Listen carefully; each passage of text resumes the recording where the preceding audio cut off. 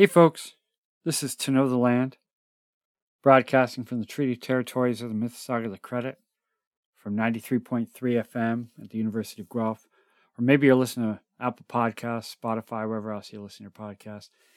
It's a show about our connections with the land base, how we interact with the land, how we learn about the land, how we defend the land.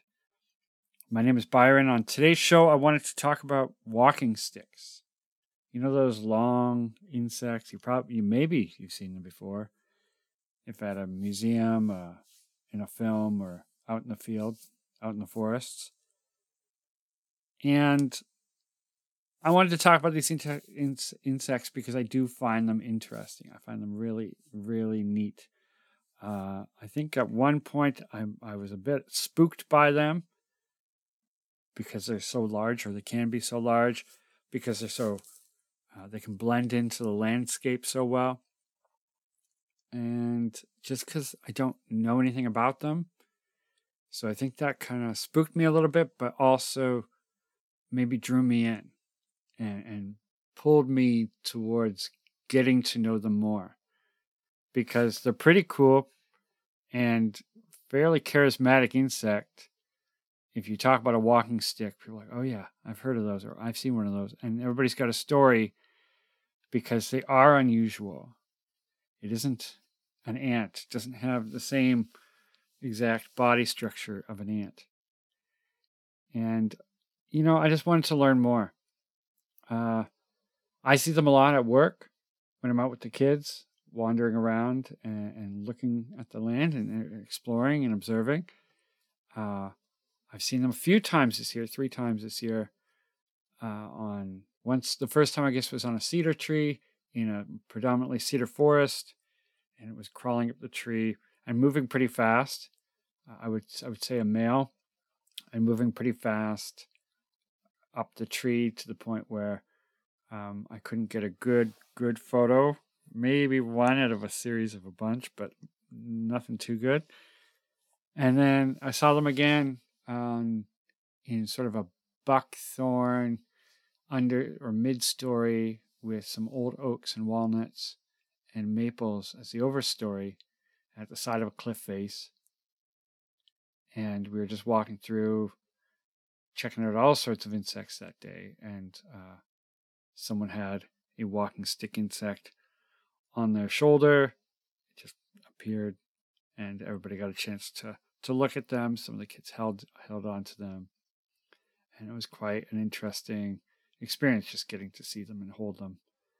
And then most recently, while I was at work, I was hanging out with some of the older kids, and we heard a call on the radio if anybody would like to come to a part of the forest where 2 walking sticks had been found on the side of a tent, and it appeared as if they were mating. And I can't remember what we were doing. People were working on something else. Maybe we had just finished a game, and we were just like, everybody's like, oh, time to go. So everybody from our camp got up and immediately I jogged and ran over to the tent and snuck behind some buckthorns adjacent to the cedar forest, close to a path in a not so sunny area, but probably warm and close to the sun, adjacent to the path, where on the back of a tent there were 2 walking sticks on a mesh window, and they looked like they were mating. The female was horizontal on the side of the tent, but like facing horizontally, and the male was sort of over top of her, maybe above and over top, towards the top of the tent, and also above her. And his abdomen was wrapped sort of around to the underside of her and appeared to be possibly grasping her tail. I'm not quite sure if that's the right word, but I think it looks as if he was grasping her tail. And then I went and explored some... Oh, pardon me. Before I went and explored, a bunch of kids came down. Actually, about 45 kids all cycled through came over and cycled through to see these mating walking sticks. And it was pretty amazing to get all these kids interested and thinking about walking sticks. And these kids ranging from 4 to 14, I believe. So everybody's taking note, everybody's asking questions, everybody's interested. And as instructors, teachers, mentors, we don't know much ourselves. I shared a little bit of information, which I'll share with y'all today, with one of my other instructors, teachers, mentors.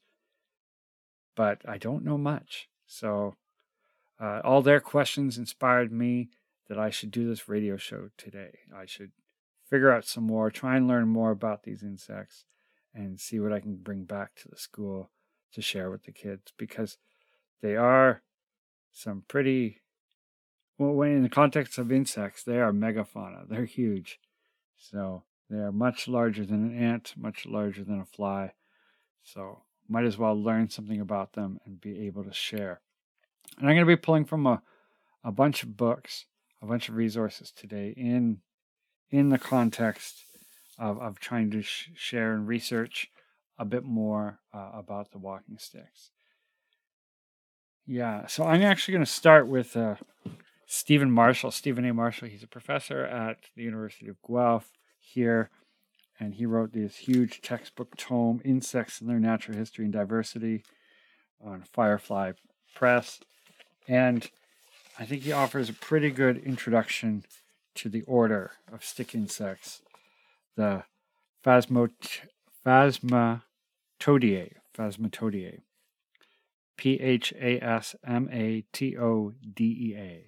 Phasmatodidae.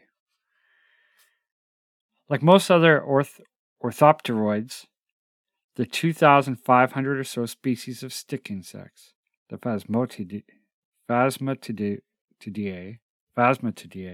part of my mispronunciation, are primarily tropical, like the huge species called the spiny devil, sold in some North American pet stores. Despite their formidable appearance, these skinny giants native to New Guinea are strictly vegetarian and are relatively safe for students to handle. Some of the big tropical walking insects can inflict a painful stab with their leg spines, but none bite. The common stick insect of northeastern North America, a wingless species called Diapharamera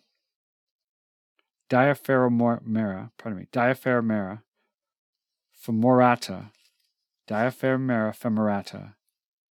is rarely seen, although is periodically abundant in areas of extensive oak forest. The large eggs of these stick insects, which are simply dropped to the ground without any evidence of maternal care, can be found in oak litter during the autumn months. The eggs of some stick insects are routinely gathered by ants, which do not kill the eggs but instead store them in the parasite-free environment of the underground ant nests. The ants are, quote-unquote, paid for the service by the edible outgrowths on the stick insect's eggs. I'll get into that a bit more later.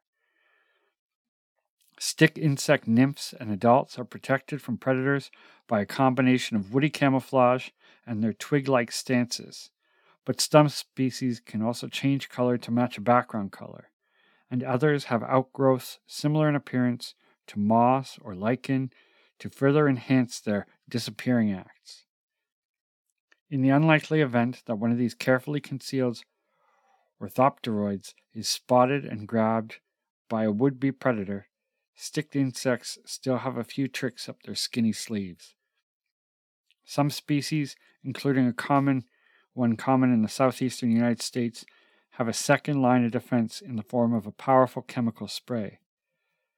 This unusually fat and cheeky stick insect can direct a spray, which is similar to tear gas in its composition and effect, at approaching birds.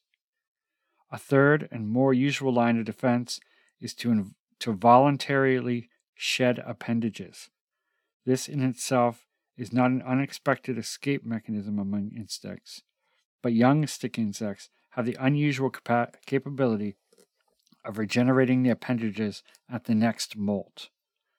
Adult stick insects, like all adult insects, do not molt and cannot regenerate appendages the way their younger counterparts can. So I've heard of that with spiders as well, which aren't insects, they're arachnids. But I guess I didn't know that with the insects generally. I think I've heard about that with the stick insects before. I think I even wrote about that once, and I'll be reading from that again later. But it's kind of cool. And I want to find their eggs, because this year, if they're dropping them while they climb the trees and they're finding, it says you can find them easily. Another book I got, The Complete Insect from Princeton University Press by David A. Grimaldi, just came out, shows a bunch of photographs of stick insect eggs, many from around the world, but I think it also includes some from here. So, again, this is an incredibly interesting order of insects with a lot of interesting information out there. And I tried to find some on the internet, but I if you know the show, I don't try to pull too much from the internet, because some of it I don't know, for some reason, if it comes from a book, I trust it more. That's not a very scientific way of being, I promise you. But it's just how it works in my mind. Maybe because I can hold it. I wonder if I print out the internet, will I trust it more? I don't know. Okay, so I'm going to read a section from the book Insect Enemies of the Eastern Forests. And this one's written by Frank Cooper Craighead and Frank C. Craighead. And it was published in the United States by the Government Printing Office, Washington, 1950. So lots of stuff going on in here. And I think I want to just name that there's a bit of bias in this book, as can be understood by the name Insect Enemies of the Eastern Forests. So it supposes that insects that have co-evolved with these forests are somehow enemies, not cohabitants. And just like that framing bothers me and irks me. And yeah, I'll just start from there. Have that going. Family. Phasmatidae, the walking sticks. Our species of this family are remarkable for their resemblance to twigs, but some of the tropical forms resemble leaves. The North American species found in the east have the body elongate, very slender, and subcylindrical. The head free, nearly horizontal, usually subquadrate, antennae long, eyes small, ocelli often absent. The abdomen is elongate. The wings rudimentary, except for one in Florida. The legs very long and slender, nearly equal in size. They are slow-moving insects, and apparently depend on their mimicry for protection. All species are plant feeders except for the species Diaphragma femerata. Never became abundant enough to be of economic importance. The eggs are dropped promiscuously to the ground during the fall, where they remain over winter and sometimes 2 winters before hatching. The eggshells are hard and resemble seeds or small beans. The common northern walking stick, Diaphragma femerata, is widespread throughout the United States east of the Rocky Mountains, and at times becomes numerous enough to defoliate the trees over large areas. The black oaks and wild cherries are preferred, but will also feed on other species of hardwood trees and shrubs. Graham reported that logging followed by repeated burning in Michigan produced nearly pure oak forests, and this condition is leading to walking stick outbreaks. Only recently have fires, which formerly destroyed the eggs, have been effectively controlled in the Oak Hills. Ultimately, the outbreaks may lead to the improvement of the stand by killing the black oaks and allowing quote unquote better species. That's the author writing, better species such as white oak and red pine to become more abundant. The spread of walking sticks is slow because they are wingless and are not so active as many insects. The young walking sticks are pale green, but as they become more mature, they change to dark green, gray, or brown. The adult females measure up to 3 inches in length and are stouter bodied and longer than the males. Most of them molt 4 or 5 times, and a few molt 6 times. After the last molt in August, mating takes place, and egg laying begins 6 to 10 days later. The eggs are approximately 2.5 millimeters in length, bean-shaped, and polished black with whitish stripe on one side. Again, they're dropped promiscuously from the trees to the ground, where they remain in the litter to hatch till the following May or a year from the following May. Under dry conditions, many of the young fail to extricate themselves completely from the egg capsule and die. 2 species of tachinid parasites have been reared from the walking stick in Wisconsin. Biomya genialis and the Phasmophaga antennalis. The latter species gain entrance to the host by laying its eggs on the foliage, which is eaten by the walking stick. Graham also states that several kinds of birds, especially crows and robins, concentrate in infested areas late in summer. For control in Michigan, Graham recommends that the favored black oak type of forest be converted to safer types made up of white oak, other non-susceptible hardwoods, and conifers. Although the use of ground fires during the time the eggs are in the litter will control this insect, it is not recommended because of the damage it may cause. So I'm going to stop there. There's a little bit more about using pretty noxious chemicals as a control. But I wonder, when oak forests were generally managed by indigenous folks using fire and created these oak savannas, were there abundant walking stick inhabitants in these forests? Were there lots of walking sticks? And if so, did that promote visitation by birds, like the passenger pigeon? Did the passenger pigeons feed on the walking sticks? Did other birds that came through feed on the walking sticks?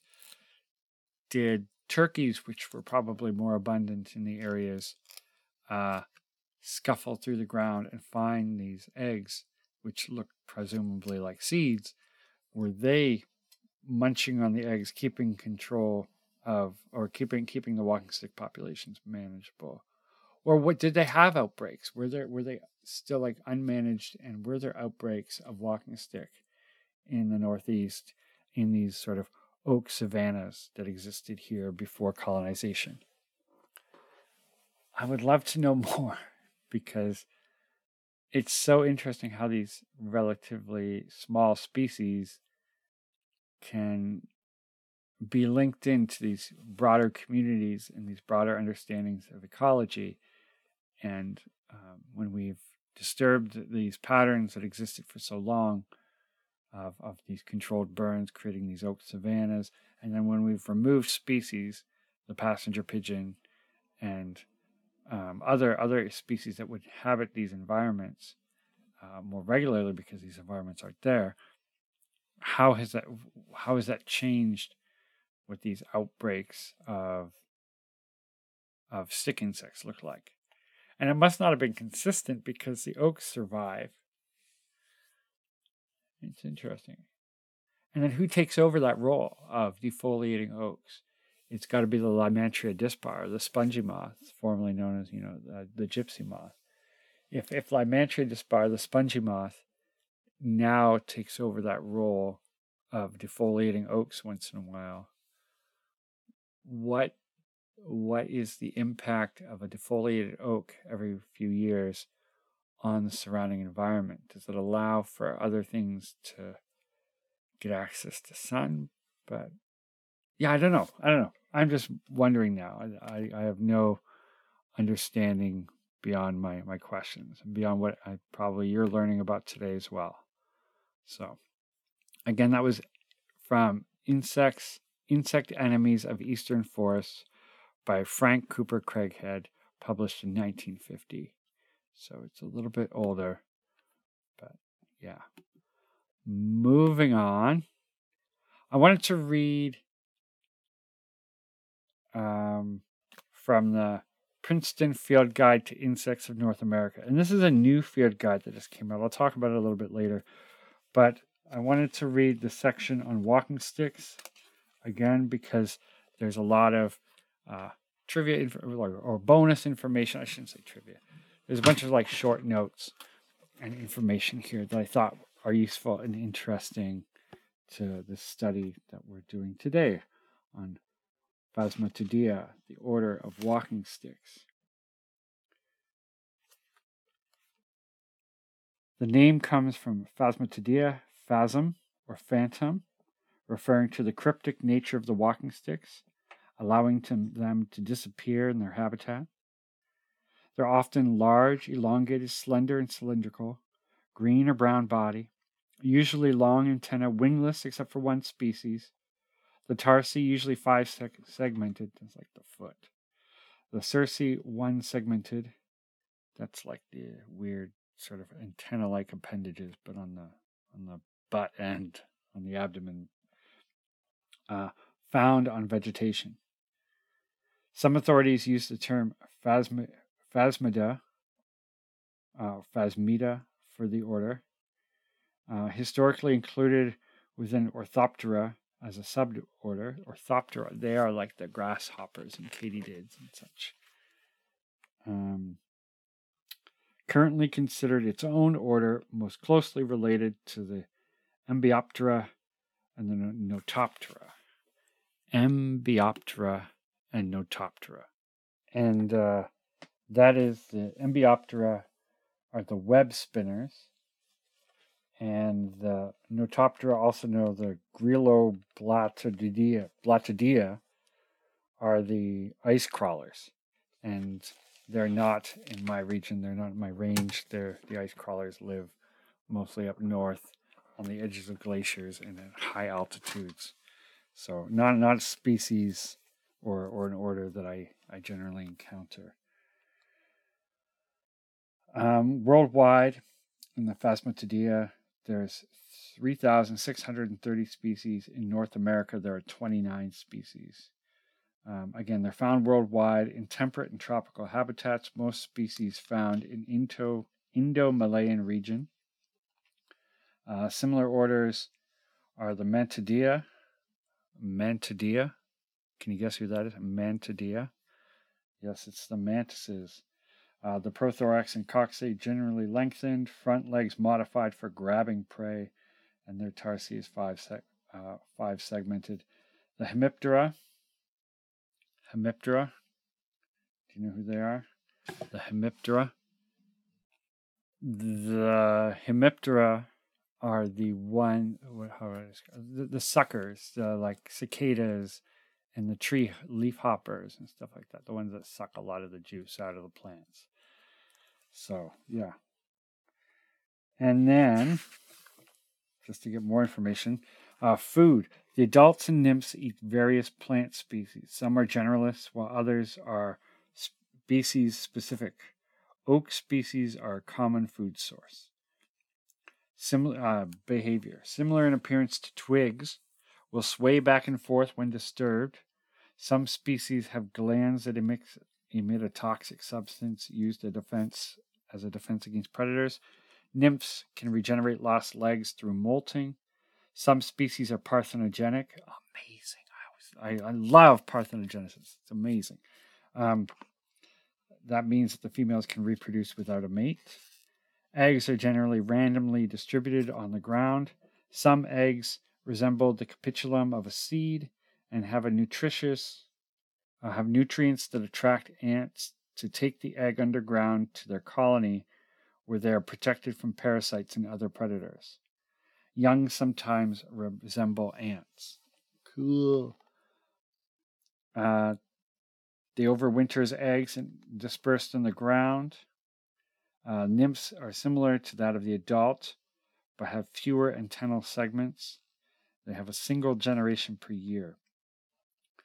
Generally not considered a pest species, though they may occasionally occur in numbers sufficient enough to cause damage and kill vegetation. When you're collecting them, they can be shaken from trees using a beach sheet and collected with a sweep net. Some species come to lights at night. And then it shows some images of what the seeds look like and how to count their anatomy and the legs. And again, this book is really neat. Princeton Field Guides, Insects of North America, John C. Abbott and Kendra K. Abbott. Yeah, really good book. I like it. It seems to be, if anybody's seen the old Kaufman Field Guide to North American Insects, this one has a similar layout, but a lot more information. So if you're familiar with that one and you like it because it's pretty general and definitely pocket size, this one's good. How many pages? Almost 600 pages. Full color. Lots of photos. It's pretty good. Yeah. I also wanted to read from a tracking journal that I made a while ago that I wrote, which I was up near Orangeville, and as we were walking around, or pardon me, I was up near Durham County, not Durham the city, but Durham County, and we were going through a plantation. What would I say? It's mostly spruce and pine.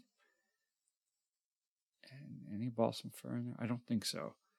And we were out tracking, looking at deer tracks in the pine needles, and we were looking at deer scat around. And then, while investigating the scat, there was a call to come together and to continue on through the forest in pursuit of a possible red fox den.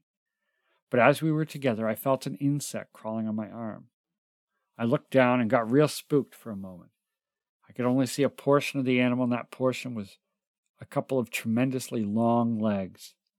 The insect was moving quickly, and I didn't spot their body for a second. But once I did, I relaxed. Turns out it wasn't some giant unknown forest spider, but instead was a walking stick, Diaphragmera femerata, the only species of walking stick insect in northeastern North America. And they are totally harmless to people and quite interesting to watch and examine as they make their way quickly through your hands. When the walking stick got around to my side where I could not see them again, someone noticed that they had 5 legs, which I was able to look at in the photos that my friend took later on. I've learned that if they lose a leg in their nymphal stages of life, they can regrow them, but if they lose a leg as an adult, then that leg is gone for good. I passed the walking stick off and recalled a thing that I'd read about a couple of years ago about how walking sticks and others in the order will climb tall trees and drop their eggs, about 3 or 4 a day, up to an average of 150 per year per female, from great heights down to the forest floor. And in some species, the eggs have a little cap, called a capitulum, or pluralized capitula, which is similar in form to the eliosomes of some plant seeds. These eliosomes are rich in fats and proteins which the ants like to ingest. Some researchers hypothesize that the ants collect the eggs from the forest floor, bring them to their nests, eat away the capitula, which are similar to the eliosomes, and then ditch the eggs in the tiny middens of the ants' nests, where they sit until they hatch. So I read earlier that the young can look like ants. So that's a pretty cool evolutionary trait, to have these eggs that can have this like iliosome-like thing, this little appendage that grows out of the top that entices the ants to come in, eat that iliosome, and then disperse the egg, or in some plants like bloodroot, disperse the seed, and then like spread them around in different places. And I wonder if, like, are the ants aware? Are they aware that they are taking this thing that looks like a seed, but do they know it's an insect? Does it smell differently? Is there something about the taste? I'm like, oh, I get this. This is a walking stick. These are tasty. It's like finding a truffle for an ant or something like that. I'm curious, and like, how many more interspecies problem solving and interspecies interactions occur like this? And it's similar to ants farming aphids, but that seems a bit more tangible and like quicker results than this iliosome, and then storing the seed. And then these animals have been around for a long time. I think it's like 65 million years, more than that. So, you got a long time to evolve and change your form. And like, because they're insects, they have many generations, and the generations adapt and new genes take over. Well, let me read something, actually. I'm going to read something about this, which talks about exactly what I'm getting into now. And that's from the book The Complete Insect by David A. Grimaldi, also from Princeton University Press. And this book just came out. And if I can endorse this book, I want to endorse this book. This book is great. I want to learn more about insects. I never went to university to learn about insects, but I want to learn about insects. I struggle to. There's so much going on, as you've heard me talk already, about like the anatomy of insects, the orders and family groups of insects, how widely dispersed they are, but at the same time, they are the most abundant group of animals on Earth. We should know about insects, beetles, Coleoptera, which make up a huge chunk of the insect world. I think it's like one in 6 species on Earth of animal is a beetle. So we should know more about the insects if we want to know more about our non-human or other than human neighbors. And this book is really cool. Again, the Complete Insect, and the subtitle is Anatomy, Physiology, Evolution, and Ecology. So it's like an entry-level textbook, to insects and how to understand who they are.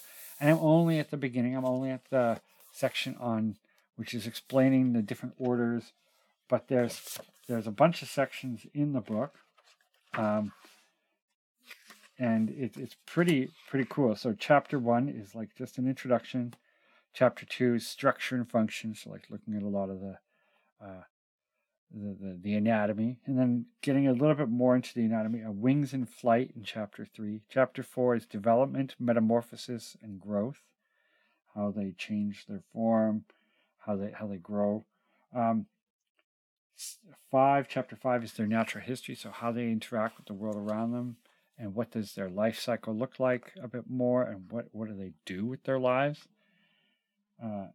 Chapter 6 is the impacts on humans and the environment, and there's a glossary, there's sections on further reading, there's tons and tons and tons of large full color photographs, diagrams, and tables, and it's beautiful. It could be like a coffee table thing, but for me it's not quite a coffee table thing. It's like, I think that diminishes what I'm getting at. This is beautiful in the context that I think it's rendering some of the stuff that you might find in a textbook a little bit more accessible. And I need that. I want that out of a book. that I'm learning about insects on, because I still find insects challenging.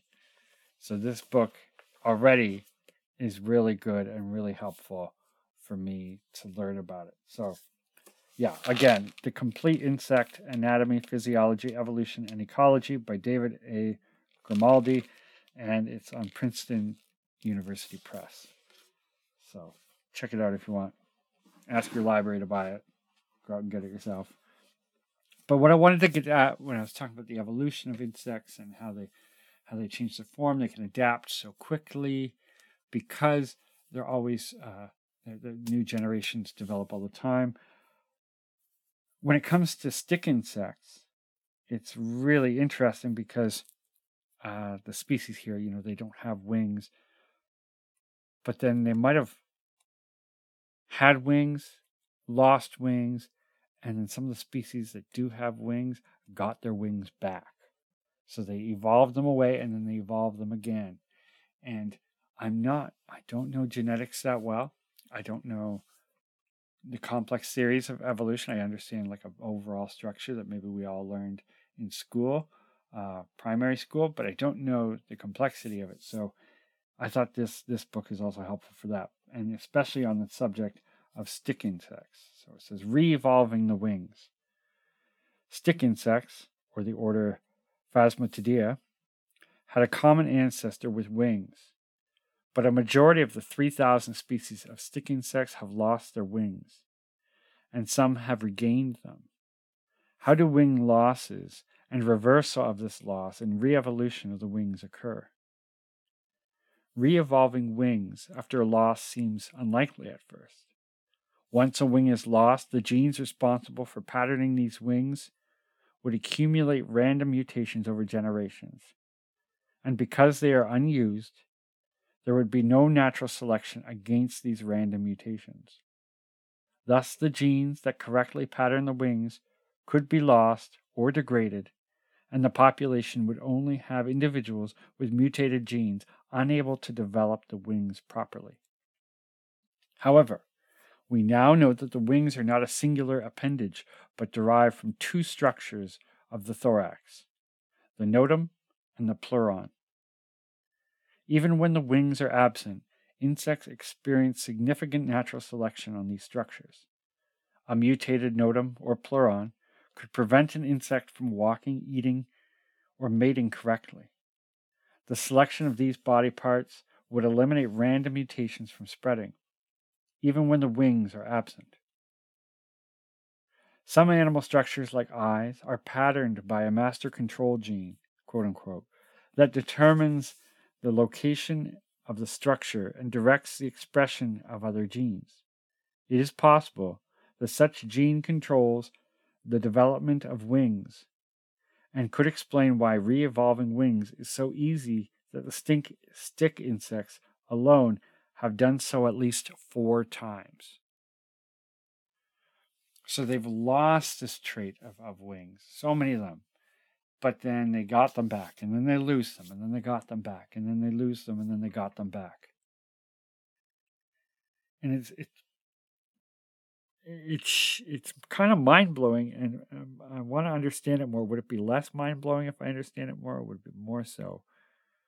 That to lose this amazing function of wings, but then to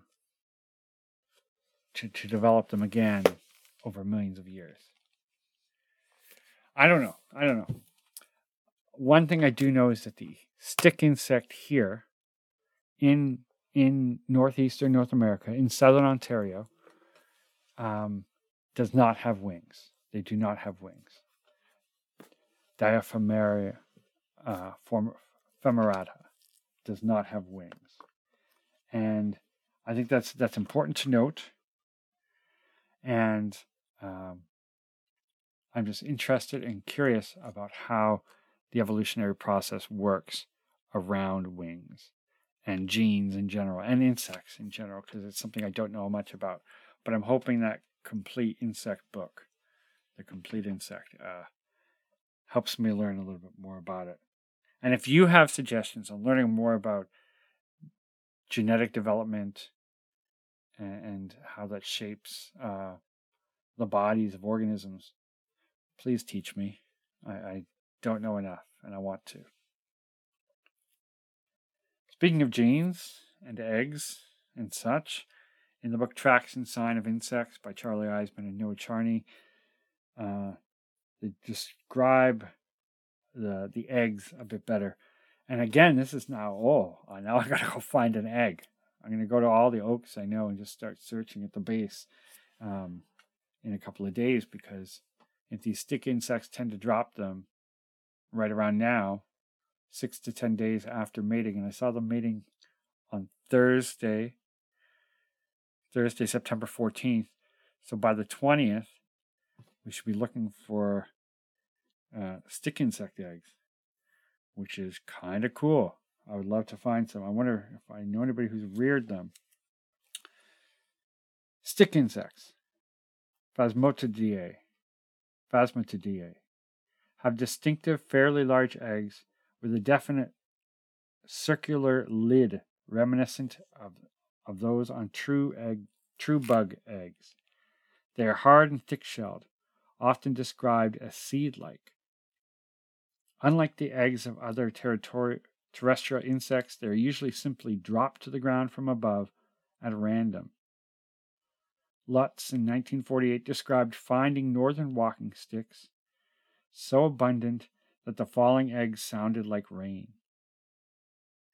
In this species, the eggs are oval, 2 to 3 millimeters long by 1 to 2 millimeters wide, with an oblique lid.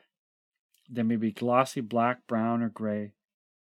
Eggs of other species are variously narrow, boxy, and rough textured. Not all are simply dropped. The Colorado short-horned water walking stick, for instance, glues its eggs to a substrate. It inhabits grasslands, and its smooth gray eggs resemble grass seeds. 6.2 by 1.2 millimeters. Amisogene cuckoo wasps develop inside the eggs of walking sticks. So they got many species that are taking advantage of these insect eggs. The wasps, the ants. I wonder if the grass gets something out of it when it glues the eggs.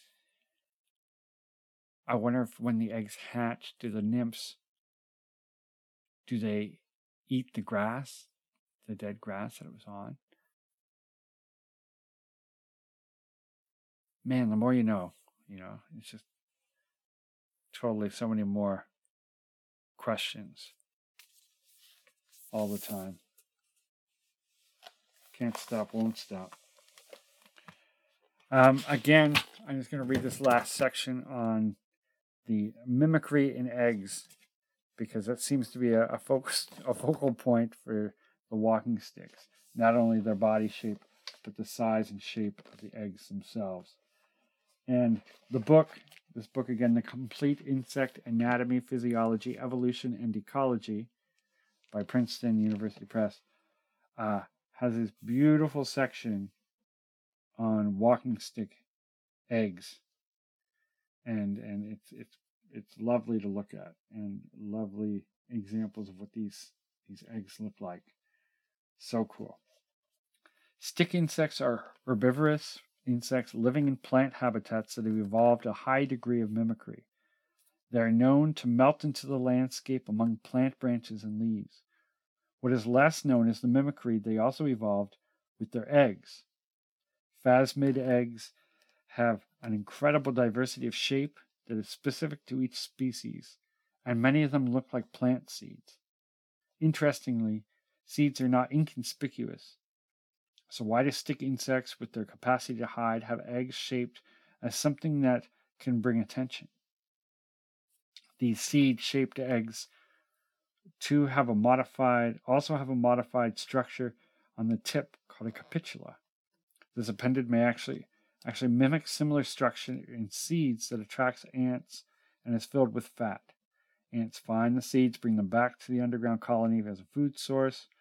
With stick insect eggs, the ants are tricked to bring these eggs too, providing them with protection against predators and especially parasitic wasps. So again, I wonder if they're tricked, or do they know? I think often in our readings of other animals, we think of them as naive. We think of them as dumb. We think of them as not understanding the things that we understand, instead of understanding things in different ways. And so, even this book, I like this book a lot, but I see that, like, are they tricked? That's sort of an assumption there. Well, I can't remember in arguments and debate when we make an assumption that the reader is forced to accept like that. It's just, I don't know. I can't remember what it's called, but I find that awkward and strange, and I don't like that. But yeah, I hope to learn so much more about stick insects because they're around. They are kind of cryptic. We don't see them that often. Again, when I first saw mine, I thought they were only a tropical species. I thought that, they don't exist around here, but they do, and that's so cool. I wonder if they overwinter as eggs. Do they die? How long does it take their body to break down? Would I find a dead stick insect? Could I preserve it somehow and study it some more? Do they shrivel up? Do they actually end up looking like sticks? Do the legs fall off easier? So many questions. So many questions. I hope I've answered some questions if people have any. I hope I've taught people something a little bit with sharing what I'm learning about with these stick insects. If you want to know more, look in these books. Especially, I would like to endorse this Complete Insect book because I'm using it a lot lately to learn more about insects. So it's pretty good. And that other Princeton Field Guide, Insects of North America, by John C. Abbott and Kendra K. Abbott, is also pretty good at helping me lately. Yeah. And if you find out anything, email me, teach me. I want to know. What's that Robin Wall Kimmerer quote? I store my meat in the belly of my brother. So that means, let's share the knowledge. Naturalists should store their knowledge in the minds of each other. So that way, I may not remember everything, but we can share what we do know. And then when I forget one day, you can teach me, and that way we're all learning together. If you want to learn more about the show, you can go to www.toknowtheland.com. You can check me out on Instagram at toknowtheland. I guess not me, it's the show. You can email me at toknowtheland@gmail.com. I think that's the main way to communicate. Carrier pigeon, to the radio station at the University of Guelph might work. Yeah, that's the show. Thank you so much for listening. If you want to support the show, you can always support the show. There's a donate button on the website, toknowtheland.com/donate. There's a Patreon account, PayPal. I figured out how to use the QR code. Wow, so easy, but I'm not that smart. So, yeah, there's lots of ways to help if you want to do that. Recommend the show to your pals.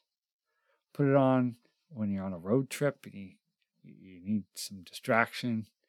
I don't know, whatever. I've been listening to podcasts lately while I bake apple crisps. So check that out. Listen to the radio. I find my friends listen to it a lot by accident because they're just getting in the car driving. And I'm like, oh, it's on the radio. So now they're listening. So if that works for you, keep up with it. Keep up with it.